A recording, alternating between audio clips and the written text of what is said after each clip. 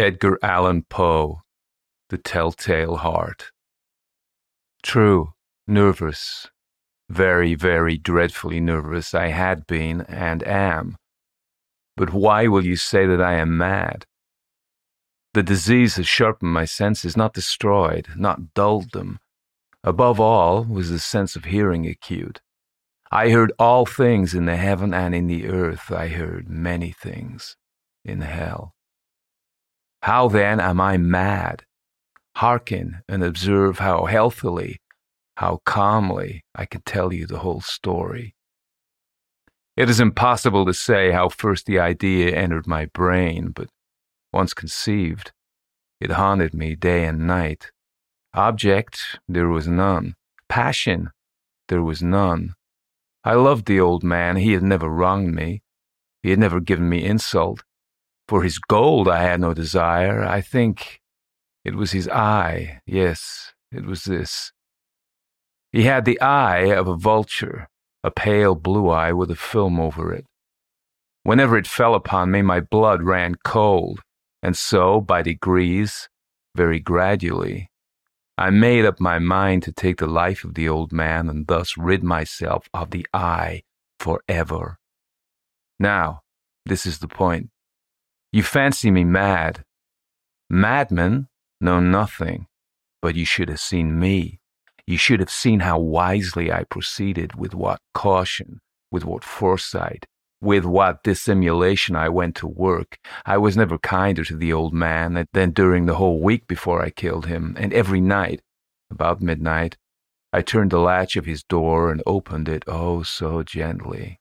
And then, when I had made an opening sufficient for my head, I put in a dark lantern, all closed, that no light shone out, and then I thrust in my head. Oh, you would have laughed to see how cunningly I thrust it in. I moved it slowly, very, very slowly, so that I might not disturb the old man's sleep. It took me an hour to place my whole head within the opening so far that I could see him as he lay upon his bed. Would a madman have been so wise as this? And then, when my head was well in the room, I undid the lantern cautiously. Oh, so cautiously, for the hinges creaked. I undid it just so much that a single thin ray fell upon the vulture eye. And this I did for 7 long nights, every night, just at midnight. But I found the eye always closed, and so it was impossible to do the work, for it was not the old man who vexed me, but his evil eye. And every morning when the day broke, I went boldly into the chamber and spoke courageously to him, calling him by his name in a hearty tone, and inquiring how he had passed the night. So, you see, he would have been a very profound old man indeed, to suspect that every night, just at 12, I looked in upon him while he slept. Upon the 8th night, I was more than usually cautious in opening the door. A watch's minute hand moves more quickly than did mine. Never before that night had I felt the extent of my own powers, of my sagacity. I could scarcely contain my feelings of triumph. To think that there I was, opening the door little by little, and he not even to dream of my secret deeds or thoughts. I fairly chuckled at the idea, and perhaps he heard me, for he moved on the bed suddenly, as if startled. Now, you may think that I drew back, but no. His room was as black as pitch with the thick darkness, for the shutters were close fastened through fear of robbers, and so I knew that he could not see the opening of the door, and I kept pushing it on steadily. I had my head in and was about to open the lantern when my thumb slipped upon the tin fastening, and the old man sprang up in bed, crying out, "Who's there?" I kept quite still and said nothing. For a whole hour I did not move a muscle, and in the meantime I did not hear him lie down. He was still sitting up in the bed, listening, just as I have done, night after night, hearkening to the death watches in the wall. Presently I heard a slight groan, and I knew it was the groan of mortal terror. It was not the groan of pain or of grief, oh no. It was the low, stifled sound that arises from the bottom of the soul when overcharged with awe. I knew the sound well. Many a night, just at midnight, when all the world slept, it has welled up from my own bosom, deepening, with its dreadful echo, the terrors that distracted me. I say I knew it well. I knew what the old man felt and pitied him, although I chuckled in my heart. I knew that he had been lying awake ever since the first slight noise, when he had turned in the bed. His fears had been ever since growing upon him. He had been trying to fancy them causeless, but could not. He had been saying to himself, "It is nothing but the wind in the chimney. It is only a mouse crossing the floor, or it is merely a cricket which has made a single chirp." Yes, he had been trying to comfort himself with these suppositions, but he had found all in vain, because death, in approaching him, had stalked with his black shadow before him and enveloped the victim. And it was the mournful influence of the unperceived shadow that caused him to feel, although he neither saw nor heard, to feel the presence of my head within the room. When I had waited a long time, very patiently without hearing him lie down, I resolved to open a very little crevice in the lantern. So I opened it. You cannot imagine how stealthily, until, at length, a simple dim ray like the thread of a spider shot from out the crevice and fell full upon the vulture eye. It was open, wide open, and I grew furious as I gazed upon it. I saw it with perfect distinctness, all a dull blue, with a hideous veil over it that chilled the very marrow in my bones, but I could not see anything else of the old man's face or person, for I had directed the rays, if by instinct, precisely upon the damned spot. And have I not told you that what you mistake for madness is but an over-acuteness of the sense? Now, I say, there came to my ears a low, dull, quick sound, such as a watch makes when enveloped in cotton. I knew that sound well, too. It was the beating of the old man's heart. It increased my fury as the beating of a drum stimulates the soldier into courage. But even yet, I refrained and kept still. I scarcely breathed. I held the lantern motionless. I tried how steadily I could maintain the ray upon the eye. Meantime, the hellish tattoo of the heart increased. It grew quicker and louder every instant. The old man's terror must have been extreme. It grew louder, I say, louder every moment. Do you mark me well? I have told you that I am nervous, so I am. And now, at the dead hour of the night, amid the dreadful silence of that old house, so strange a noise as this excited me to uncontrollable terror. Yet, for some minutes longer, I refrained and stood still, but the beating grew louder. I thought the heart must burst. And now a new anxiety seized me, a sound. The sound would be heard by a neighbor. The old man's hour had come. With a loud yell, I threw open the lantern and leaped into the room. He shrieked once only. In an instant, I dragged him to the floor and pulled the heavy bed over him. I then smiled gaily to find the deed so far done, but for many minutes the heart beat on with a muffled sound. This, however, did not vex me. It would not be heard through the wall. At length it ceased. The old man was dead. I removed the bed and examined the corpse. Yes, he was stone dead.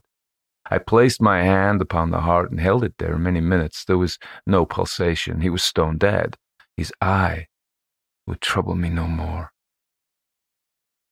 If you still think me mad, you will think so no longer when I describe the wise precautions I took for the concealment of that body. The night waned, and I worked hastily but in silence. First of all, I dismembered the corpse. I cut off the head and the arms and the legs. I then took up 3 planks from the flooring of the chamber and deposited all between the scantlings. I then replaced the boards so cleverly, so cunningly, that no human eye, not even his, could have detected anything wrong. There was nothing to wash out, no stain of any kind, no blood spot, whatever. I'd been too wary for that. A tub had caught all. When I had made an end of those labors, it was 4 o'clock, still dark as midnight. As the bells sounded the hour, there came a knocking at the street door. I went down to open it with a light heart, for what had I now to fear? There entered 3 men who introduced themselves with perfect suavity as officers of the police. A shriek had been heard by a neighbor during the night. Suspicion of foul play had been aroused. Information had been lodged at the police office, and they, the officers, had been deputed to search the premises. I smiled. For what had I to fear? I bade the gentleman welcome. The shriek, I said, was my own in a dream. The old man I mentioned was absent in the country. I took my visitors all over the house. I bade them search well. I led them at length to his chamber. I showed them his treasures, secure, undisturbed. In the enthusiasm of my confidence, I brought chairs into the room and desired them here to rest from their fatigues, while I myself, in the wild audacity of my perfect triumph, placed my own seat upon the very spot beneath which reposed the corpse of the victim. The officers were satisfied. My manner had convinced them I was singularly at ease. They sat, and while I answered cheerily, they chatted of familiar things, but ere long I felt myself getting pale and wished them gone. My head ached, and I fancied a ringing in my ears, but still they sat and still chatted. The ringing became more distinct. It continued and became more distinct. I talked more freely to get rid of the feeling, but it continued and gained definiteness until at length I found that the noise was not within my ears. No doubt I now grew very pale, but I talked more fluently and with a heightened voice, yet the sound increased. And what could I do? It was a low, dull, quick sound, much such a sound as a watch makes when enveloped in cotton. I gasped for breath, and yet the officers heard it not. I talked more quickly, more vehemently, but the noise steadily increased. I rose and argued about trifles in a high key and with violent gesticulations, but the noise steadily increased. Why would they not be gone? I paced the floor to and fro with heavy strides, as if excited to fury by the observations of the men, but the noise steadily increased. Oh God, what could I do? I foamed, I raved, I swore. I swung the chair upon which I had been sitting and grated it upon the boards. But the noise arose over all and continually increased. It grew louder, louder, louder, and still the men chatted pleasantly and smiled. Was it possible they heard not? Almighty God, no, no. They heard, they suspected, they knew. They were making a mockery of my horror. This, I thought, and this, I think. But anything was better than this agony. Anything was more tolerable than this derision. I could bear these hypocritical smiles no longer. I felt that I must scream or die, and now, again, hark, louder, louder, louder. Villains, I shrieked, dissemble no more. I admit the deed. Tear up the planks. Here, here, it is the beating of his hideous heart.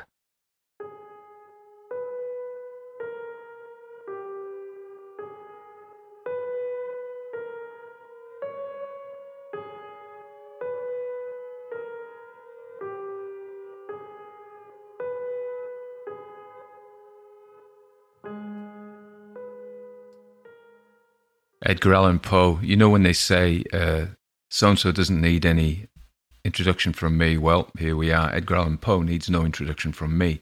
But just in case you don't know about him, he was an American writer born in 1809 and died in 1849. He is most famous for his tales of mystery and the macabre.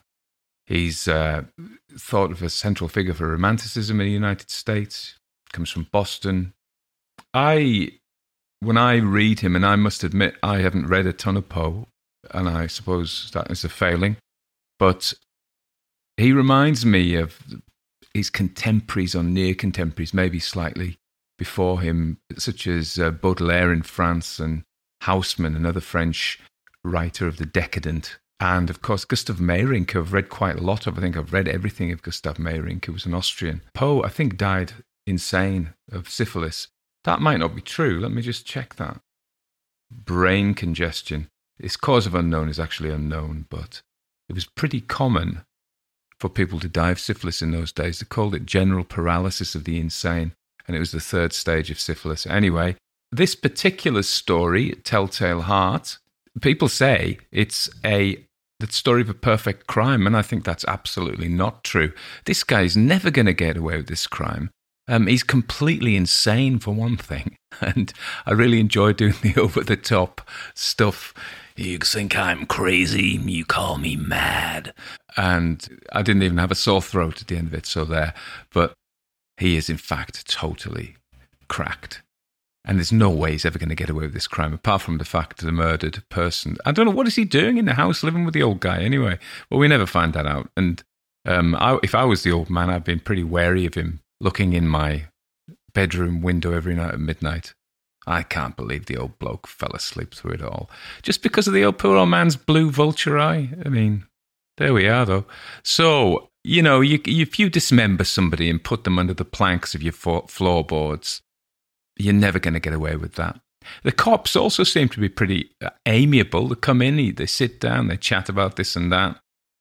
Nah, it doesn't ring true. But it's a cracking over-the-top story. And, all that rubbish about less is more, well, I'm with Poe, more is more. Just pile it on.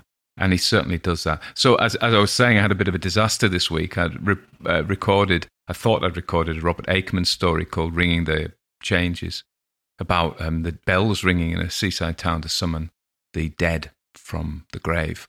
And it's considered one of Aikman's best. He hasn't been dead that long. He writes very weird stories rather than horror stories. They're unsettling. Very English, And I was reading it and thinking, this is English of a particular era. It's a very 1950s sort of feel to it. That post-war austerity, the fading gentility of English culture, which is gone pretty much, I think, now. I'm not saying that's a bad thing. I'm just saying it's happened. As I was reading it, I thought, it's maybe too English. It's maybe too dated. But then it didn't record anyway. Only the first 15 minutes. I've no idea what happened. So then I'm sitting there late at night and I'm kind of, oh my God, I've got the guilt on because I haven't recorded a story. We can talk about that as a separate topic another time. And then I think, right, I need a short story. I need Poe. And it was just the antidote to that very restrained, understated English provincial stuff, this completely insane, over-the-top murderer. And I got to tell you something. I like the Poe better. That's sacrilege. And people will say I'm a Philistine and an idiot, but the Poe I enjoyed much more. There we are. Okay, I think almost certainly going to read Carmilla next week. And of course, there's all that. I've got to say it because I would love to do this for a living, but we're a long way off that yet. So, but if you could spare a couple of coppers, spare a shilling, Gav. Buddy, can you spare a dime? That would be absolutely splendiferous. Okay, catch you later.